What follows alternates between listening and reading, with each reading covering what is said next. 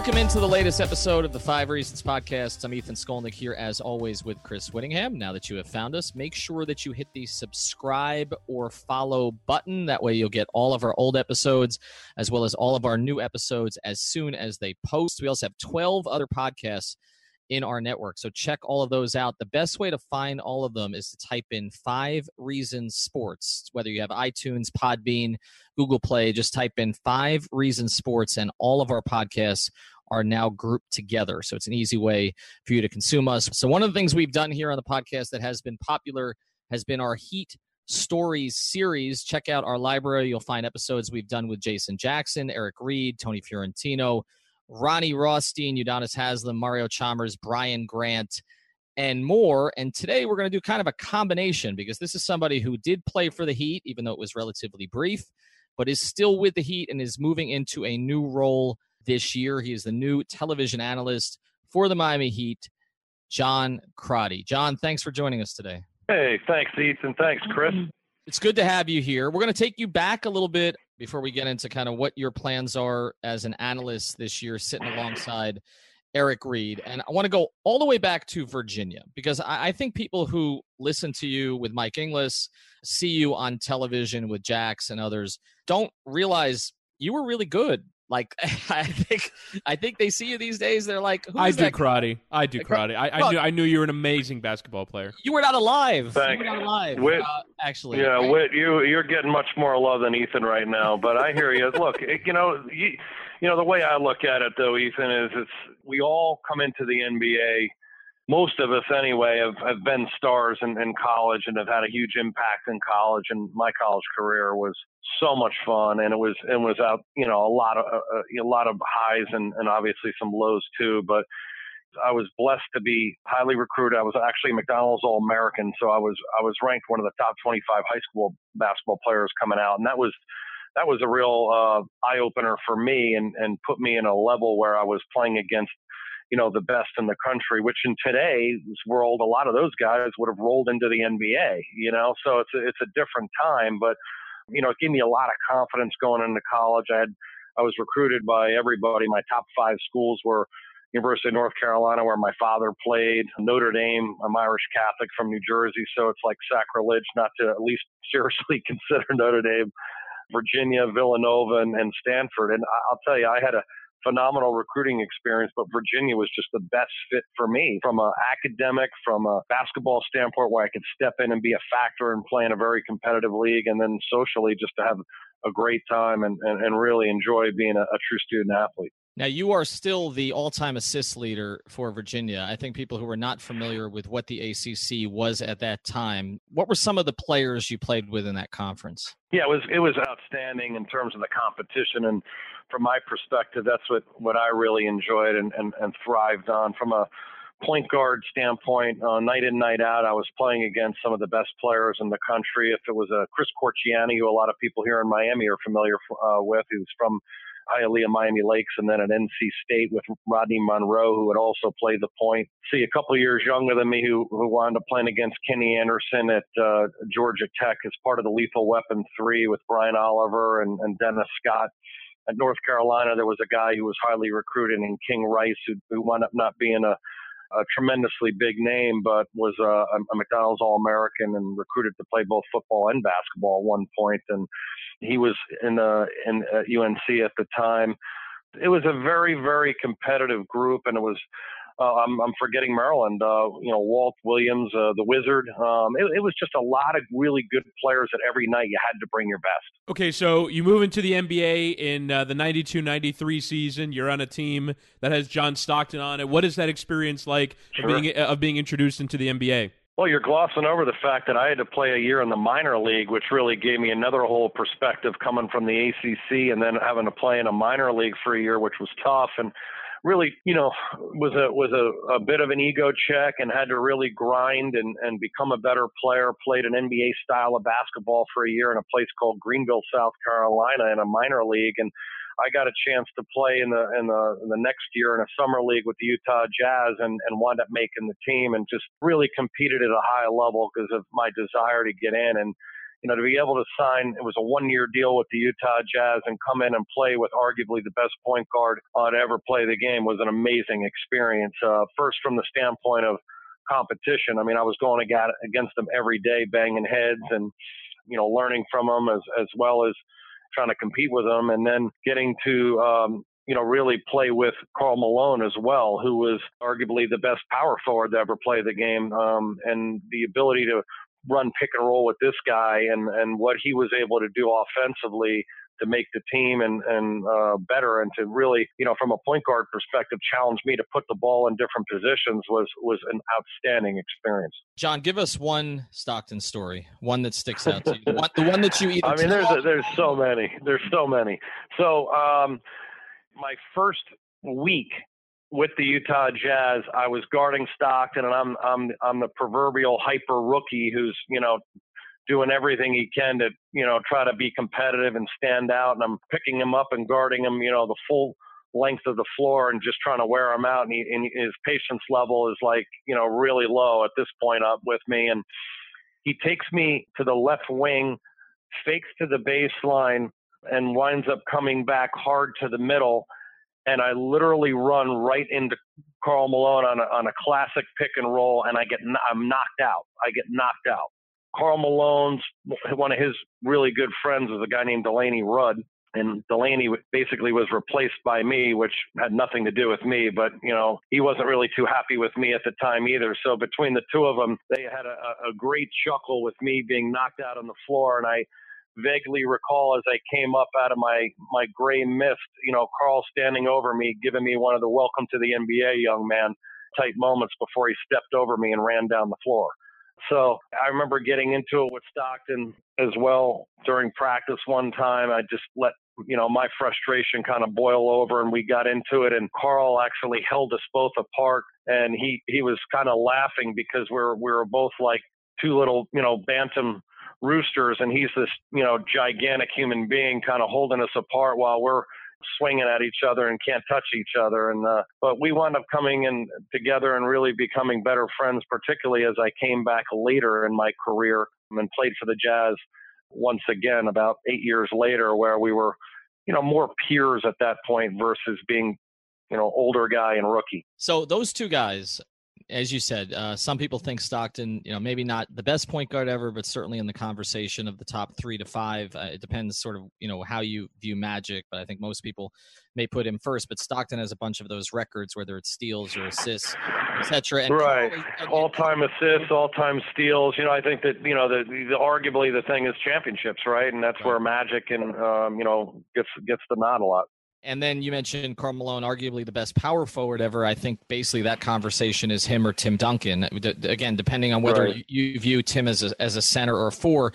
But those two guys, I'm just curious because they came so close to winning a couple of championships. Obviously, Jordan stopped that both times. But how do you think they would fare in today's game? Because I think when we hear about Stockton, some people say, well, how does he guard Westbrook? Or we hear about Karl and we say, Nowitzki style 4. How would both of them fare today? Honestly, I think they would both be better. Look, Stockton, I mean, is as athletic as anybody, and that, again, a bit of a unfortunate situation where people didn't give him credit for that. He was an amazing athlete in terms of speed, in terms of lateral quickness, that's why he leads the league in steals all time. I mean, he had great vision and anticipation skills to see what was going to happen a play or two in advance. And then with that physical package he had, I mean, look, you talk about athleticism, how about endurance in terms of the amount of games that both these guys played? They never missed games. They didn't take games off like today's player does. And to them, it would be an insult to go sit on the bench. But I think they compare very well because the game was much more physical.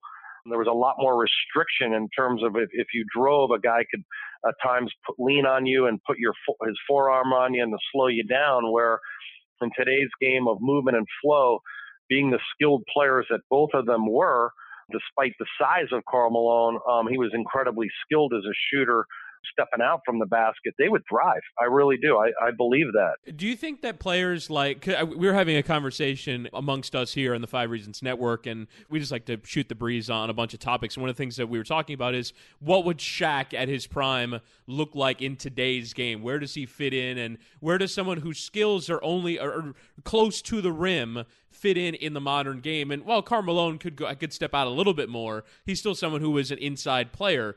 Do you think that those guys and that skill set still has room in the league, because we just don't see it very much anymore? Well, we don't see it because no one's that good at it. I mean, both those guys you mentioned, Shaq and Karl Malone, would be incredibly dominant now and would force people to have to guard them inside, which would create so much more space for the rest of their teammates. But, look, a free-flowing game helps the better skilled players is really how I look at it. And both those guys were dominant in such a way that they created double, even triple teams at times. So I think they both do extremely well. Shaq, just in terms of, you give him the ball, they got a double team inside. He, particularly early in his career, ran the floor extremely well. Later in his career was slower and to me got bigger. But, he was an absolute freak of nature, the way he could run and athletically make plays. And, Karl, when I got to play with him, had developed, when he came in the league, he couldn't make a free throw. And when I played with him, he became one of the best mid-range jump shooters in the league, a lot like Patrick Ewing did towards the end of his career. And they were so good at it. So I think both those guys are that talented. They're also like so physically dominant. And that's what's so hard to do in this league, because there's so many equally strong and athletic guys. You have to rely on your skill set to last a long period of time. Those guys had the strength and the bulk and speed in some ways with a skill set. We'll get back to our episode here with John Crotty in a second, but Chris and I have been telling you about BetDSI and what a great deal it is. If you've been listening to our podcast, all you got to do is go to betdsi.com and type in the promo code Reason101. That's Reason101, and you get your initial deposit matched up to $2,500. I don't know if you want to put in quite that much. I was a little bit of a chicken, but I should have put in more because I would have gotten that bonus matched, and then I'd be gambling with more right now than I actually am. But we've talked a lot about the NFL lines there, but they've got over-unders futures for all of the NBA teams. Where do the Heat sit right now, Chris? The Miami over-under right now is 41.5. So basically, you're betting them to be either 500 or below or over 500. That's literally the bet that you have in front of you at 41.5. And I got to say, as much as I have occasionally been the negative one on the Heat, and oh my God, you're going over. You're going over. I constantly make fun of them for being the 43-39 team. They're going to get to over 500, Ethan, which right now is at minus 116 on betdsi.com. They've got to go over. I mean, you're bringing back the same team. The East doesn't look that much better. You mean to tell me, Ethan, that the Heat are not going to go over 500? They've got to go over 500. So I'm going to take the over at betdsi.com. I like a few others, including my personal favorite, San Antonio, over 45.5. I mean, the Spurs added DeMar DeRozan they over a team that didn't have Kawhi Leonard last year, and they're not going to get to 50 wins. That's like all Greg Popovich does. They're going to get to 50 wins. So those would be my two personal preferences over at BetDSI.com. And again, go to BetDSI.com, get your deposit matched up to $2,500 by using the promo code REASON101. Let's take you to the Heat. You played one season with the Miami Heat. This was after Pat Riley had taken over. He built the core of the team with Zoe, with Tim, with Dan Marley, with P.J. Brown, with Vashawn Leonard, a core that would have a lot of success over that period of time. And one of the things that kept happening was they kept changing the backup point guard over that period of time. You got a year, Murdoch got a year, Terry Porter got a year. So your first introduction to a Pat Riley practice, how did that go? It was a bit shocking. I mean, I always prided myself on being, really one of the best fit guys on the team, someone who, could last a long period of time. But I'll back it up, Ethan, and go to the tryout that I had actually with the team where they had me come in and they ran me full court, back and forth, over and over again, making layups, then having to shoot pull-up jump shots, quick 2 shots, free throws to catch your breath, and then right over to spot shooting and running, everything with a high emphasis on conditioning as well as execution. And that was the way we practiced. It was amazing how physical the practices were. The defensive side of the ball got even more emphasis than the offensive side. When we ran drills regularly, the loser in the competition between the offense and the defense would run. That just doesn't happen in the NBA anymore. It just doesn't happen. The edge that we had in practice, a lot of the physicality regarding anyone going in the basket was fouled. The practices were in the middle of the season, 2.5, 3 hours long. A typical practice with most teams, and again, I played for 7 different organizations, would be, maybe 45 minutes of intensity with some, before or after walkthrough. And, I'm including actual on the floor work time. We would sit and listen to coach. He would rank everybody defensively before we even stepped on the floor from the game before. We would discuss the game before and then what we were trying to accomplish in the practice. Guys would typically be on the floor 45 minutes before we were even supposed to be. You had to get up a certain amount of shots every day individually. It was a tremendous physical and mental commitment to play for the Heat, but I thrived in it. I really enjoyed how hard he pushed everybody. And from my standpoint, that's how I like to play. And I think the team really showed, you could see how he wore on other teams throughout the course of a game. It was almost freedom to play in a normal game against another team rather than to have to play in the tackle football practices that we had on a daily basis.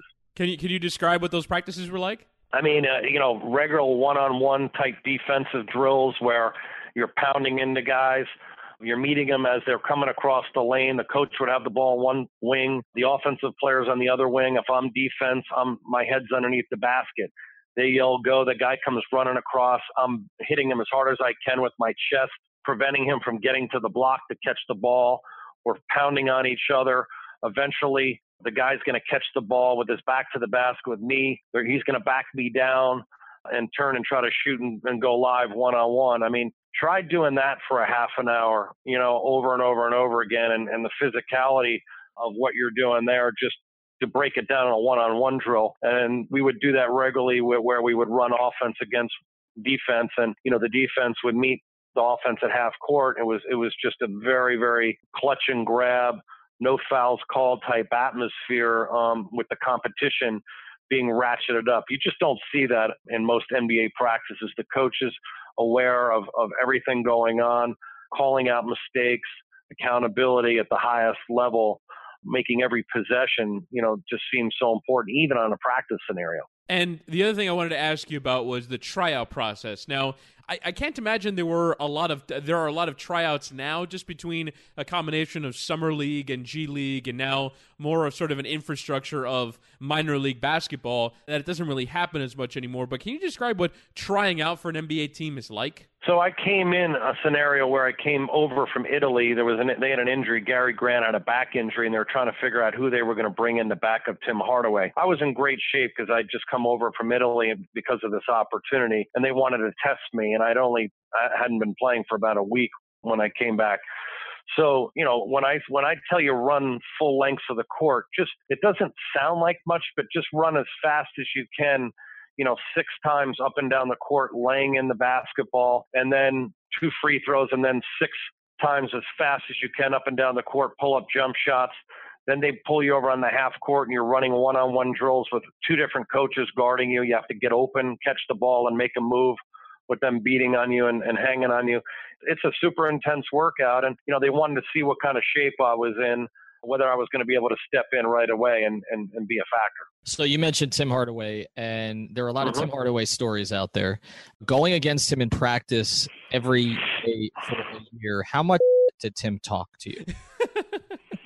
Well, the thing about Tim was, and again, this is what's kind of funny, is my first 4 years in the NBA, my first technical foul I ever got, I was in Utah and playing Golden State, and Tim and I got into a little scuffle. Every time I played against Tim previous to my Heat experience, we tend to get into a little bit of a scuffle because I would be, trying to pick him up full court and wear him down. And, he just would, for whatever reason, didn't like what I was doing. And we literally would get a technical foul every time we played. And so when I was coming into the situation, I was kind of scratching my head saying, well, this could be a long situation for me if Tim and I aren't going to get along, because to your point, I'm going to be playing against him every single day, right? And he's one of the go-to guys and leaders of the team. And the night before I joined the team, Tim called me one-on-one to welcome me to the team, to put me kind of at ease and just say, hey, we're appreciative. I'm glad you're coming in. We need help. We need someone.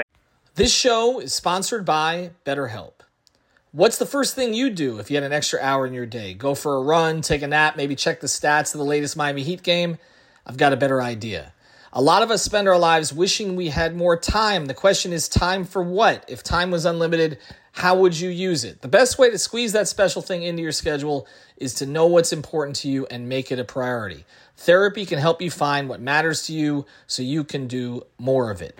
I've benefited from therapy. I went through some life changes, major life events, had some difficulties, wasn't a believer in therapy, but it helped me and it can help you also. So if you're thinking of starting therapy, give BetterHelp a try. It's entirely online, designed to be convenient, flexible, and suited to your schedule. Just fill out a brief questionnaire to get matched with a licensed therapist and switch therapists anytime for no additional charge. So learn to make time for what makes you happy with BetterHelp. Visit betterhelp.com/Miami Heat today to get 10% off your first month. Again, that's BetterHelp, HELP.com/Miami Heat. Everybody in your crew identifies as either Big Mac Burger, McNuggets, or McCrispy Sandwich. But you're the Filet-O-Fish Sandwich all day. That crispy fish, that savory tartar sauce, that melty cheese, that pillowy bun. Yeah, you get it.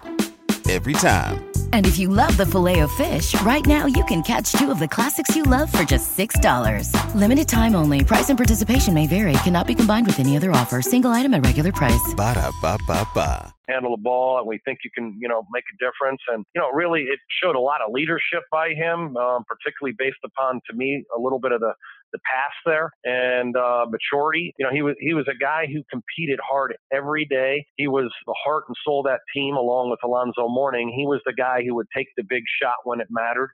Huge talker, but that's what he used to motivate himself and to get everybody else playing at a higher level. That was his juice, if you will, to kind of light the fire every day. Here's how I evaluated that team, and I got to say that was the first team that I ever covered extensively in any way. I came down here to cover sports full time in '96, covered you guys a little bit, then moved to the Dolphins in '97. So I was around that team some, and then a lot the next 3 years. And tell me if I'm right on these characterizations. I always viewed Zoe as the guy who would run through a wall for Pat, because he always repeated everything Pat said in the press conferences. He would use certain Riley expressions like adversity introduces a man to himself. Like I could parrot these 20 years later.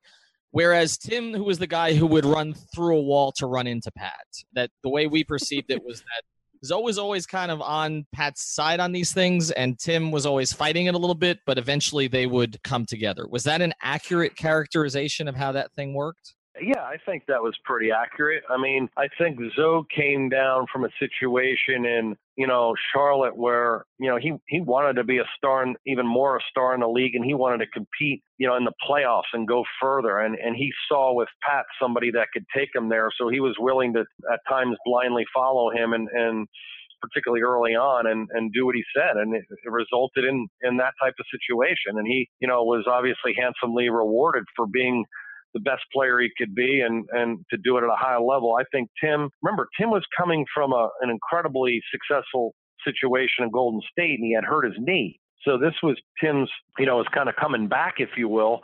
I think some people were skeptical and they were, they really misjudged the fact that he was going to come back even stronger. And, he had an edge too. And yeah, I mean, I think, look, Coach was super defensive minded at times, and I think Tim probably wanted to do some things on the offensive side where he could be even more free to do what he wanted, although he had incredible freedom. And yeah, I think that's accurate, Ethan. I really do. But I think what Coach Riley and the coaching staff did do was they made everybody feel like they had a role on the team and was valuable. And I think that is a really important part of having a successful team. Respecting everyone wherever they stood on the food chain, if you will, and get them to feel confident and contributing in a way that, first of all, they're helping in whatever position they're in, or they're ready to step in should something happen in a long NBA season from an injury. All right, so you guys have a very successful season. You win 61 games. You're one of the favorites in the Eastern Conference. You win the Atlantic Division. You get Orlando in the first round, and then you get the Knicks. And in that series, you had one of the strangest circumstances that I've witnessed, and I was actually sitting baseline, so it happened right in front of me, which was P.J. Brown, who's one of the most mild-mannered people you'll ever meet, and Charlie Ward, also one of the most mild-mannered people you ever meet, somehow getting a tussle under the basket where P.J. throws Charlie Ward. What was your vantage point for that and sort of the rest of the series, which is one of the crazier series in Heat history? Yeah, it was an amazing series, period, from any historical perspective. I mean, it was, you had the whole backdrop of Coach Riley leaving New York to come to Miami. You had a really interesting dynamic where you had Pat Ewing and Alonzo Mourning, who were friends, but also, and graduates of Georgetown, but also wanted to assert one another's, authority and teams on top of the other. You had really competitive guys on both teams who really played a physical, hard-nosed style of defense that, Coach Riley really had worked on with the Knicks as well as Miami. So it made for a really interesting brew of competition and competitive spirit of both teams going at it. And look, I was sitting on the bench at the time watching this. It was on the far side of the floor. It was during a free throw where Charlie Ward basically chop blocked P.J. Brown right at the knee on a free throw attempt, and P.J. picked him up and kind of threw him into the first row of seating. And all this happened in front of the Knicks bench. And, this was sort of the blessing part of it from our perspective, because everybody came off the Knicks bench to try to spill out onto the floor, and it's automatic suspension to do that. And look, we were blessed. If it happened in front of our bench, it probably would have been us that had the repercussions. And there were so many guys that spilled out onto the floor that the league had to stage the suspensions of the various players. And it certainly helped us. I mean, we were able to win that game, which made it 3-2 in New York's favor. And we went back up to New York, and I'll never remember all my years, 11 years of the NBA and some bigger games. I'll never remember the amount of cameras being greater than they were when we got off the bus in New York to our hotel. It was like something out of a movie. When we came off that bus, everybody was waiting there, and they had just ruled out P.J. Brown for the rest of the series. And, the tension and the pressure was high as we were preparing to go into Madison Square Garden for Game 6. It was a huge game, and Coach Riley gave us a great, motivation type speech along with the chalk talk, and we went out there and got a great win. And they were chanting "Pat the Rat" the whole time. It was a lot of fun. I mean, it really was. It's why you play the game. And then to come back to our fans for Game 7 in our building and ultimately win the series was just a highlight to the year. We ran into a Bulls team in the next round. It was, with Jordan and Pippen that were in the midst of that 6th championship run. And they were a handful. I mean, let's just put it that way. And we lose 4-1 in that series. But, look, I think Coach Riley and the staff got the most out of us that year to win 60 games, to compete the way we did. And, everyone played at such a high level. It was a lot of fun. I imagine this would be mortifying to a lot of our listeners, or perhaps even you, but Knicks Heat kind of predates me a little bit. I did not get to enjoy the splendor that was those series. So from your perspective, what was the intensity of the games like? What was it like to actually play or sit so close to a game that is played at that level? Well, it's interesting that you say that, Chris, because it doesn't appear the same anymore. That everyone's hugging each other now before NBA games, which is kind of ridiculous. These games, people generally didn't like each other, and it was frowned upon basically from the top levels down, and you weren't really comrades with these guys until, the off season, if they were your friends. If they were your friends, once you step between the lines, you kind of set that aside. And if they were former teammates, you were really going at each other. So the feeling was much more so than your normal game. There was a, win at all costs type of mentality. There was true vitriol from the fan bases, and it trickled down obviously to a lot of the personalities and the players and the coaching staffs, etc. at times, particularly in those series. I'm blessed that I'm the lucky potion, guys. That was the year that we were able to beat the Knicks. So, yeah, the only one. Yeah, the next 3. Well, the amazing thing to me about it, John, is the thing that doesn't get talked about enough is those 4 series used every game. They used every single game. All 4 of those series, starting with the one you played in, and then the next 3 went the distance. Whether it was 5 games or 7 games, they all went the distance. Right. That's incredible. No, they were.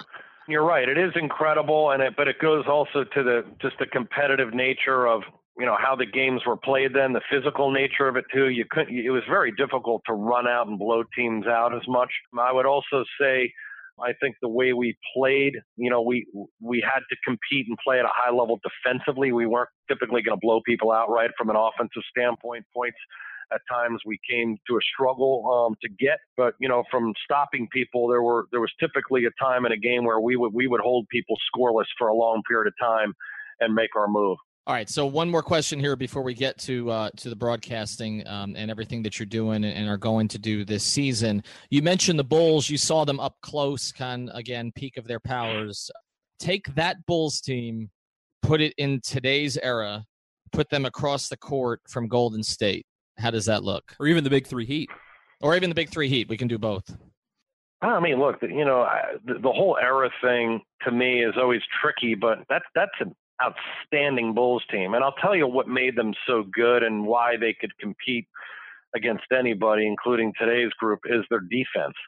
They had 3 guys out front in Pippen, Michael Jordan, and Ron Harper, who could switch every screen up front and were equally as good in terms of having length. They were all about, 6'6" or longer with very good lateral quickness.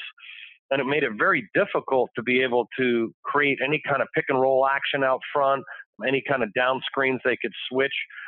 They played extremely well as a unit in terms of understanding their roles. Jordan was just such a competitive guy that he would bring everybody up to his level of focus, drew so much of the defense. He was able to find shooters, make everyone on the floor better. So he's your ultimate closer.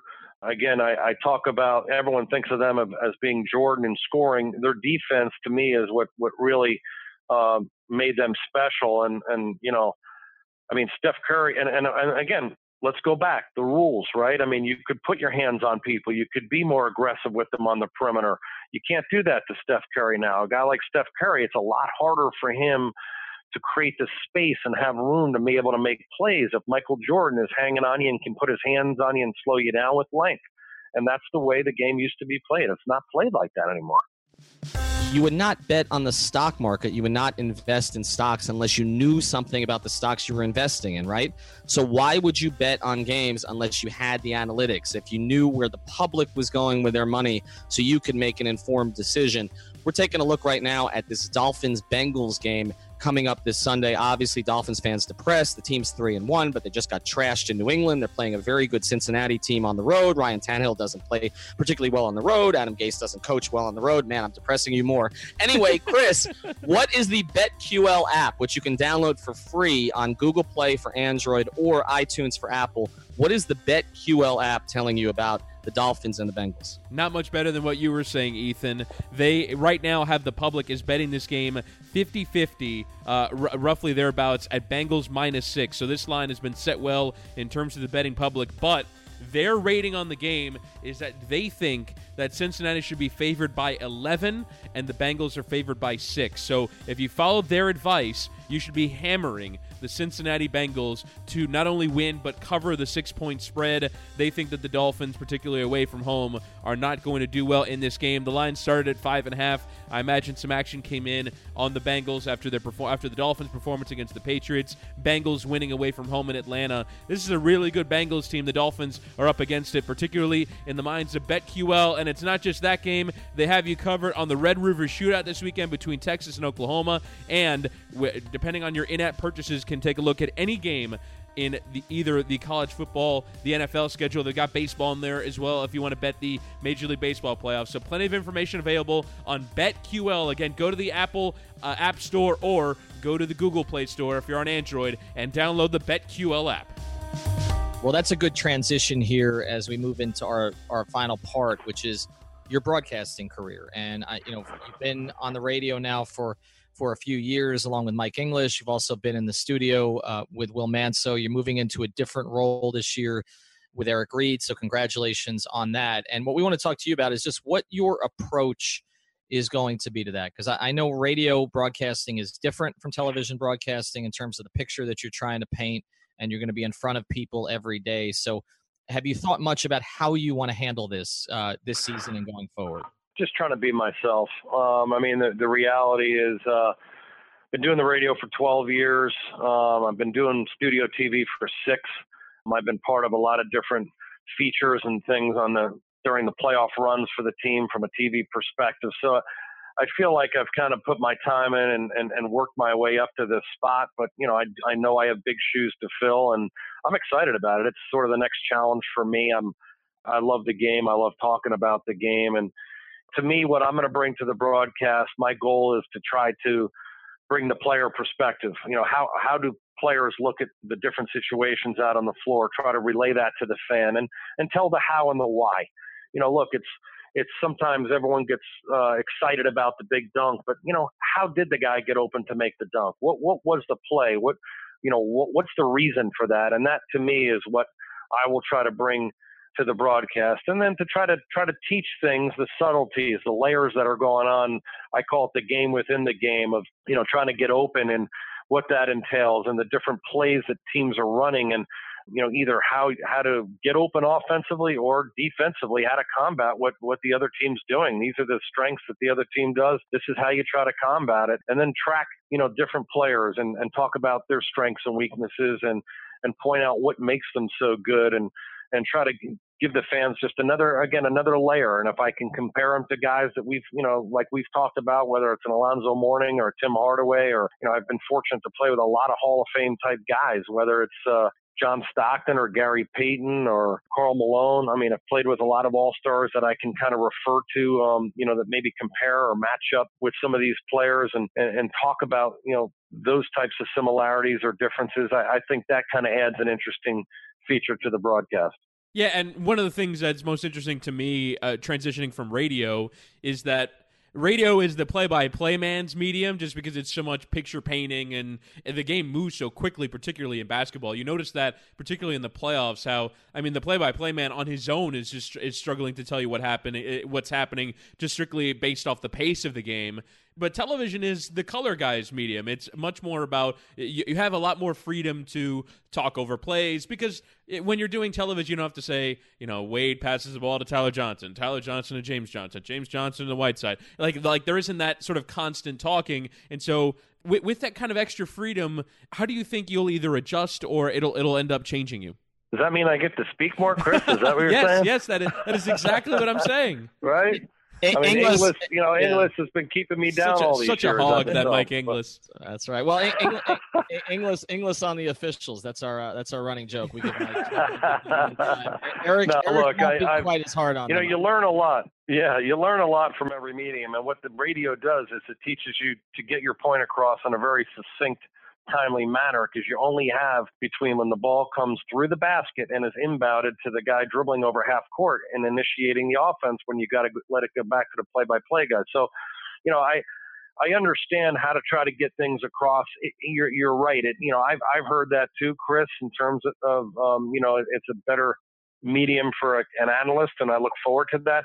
I think the opportunity that for me will be on a lot of the replays, that we can point out things that people might not have really understood or picked up, again, as to the how and the why things are happening out on the floor, trends that are going on. If I can be predictive to what potentially could happen, or just provide that, what I would call second layer of analysis of, this is why this is happening, and this guy's getting open over and over again. And I hope to bring that, and people will learn and say, okay, now I get that, and they find that, the things I'm saying, while I may not be talking as much as Eric Reed, the things I'm saying are worthwhile, and they're able to get some value from that in the broadcast. I know a lot of this has to come naturally, and a lot of the best phrases and expressions do. They come organically. I know a lot of Eric's have come organically. Is there something you've got warmed up, though, for the TV audience that maybe you didn't bring out? Yeah, look, to me, that's really more the play-by-play guys, situation. What's interesting about my role, Ethan, is really I'm the guy that has to show restraint. When the dunk happens, you're not going to ever hear me. It'll be Eric on the call. But look, I will definitely be showing emotion. I love yelling at a crusher or something like that when I see one. And I enjoy the game so much. I'm excited to be on the broadcast. And look, this team and this organization, they're always competitive.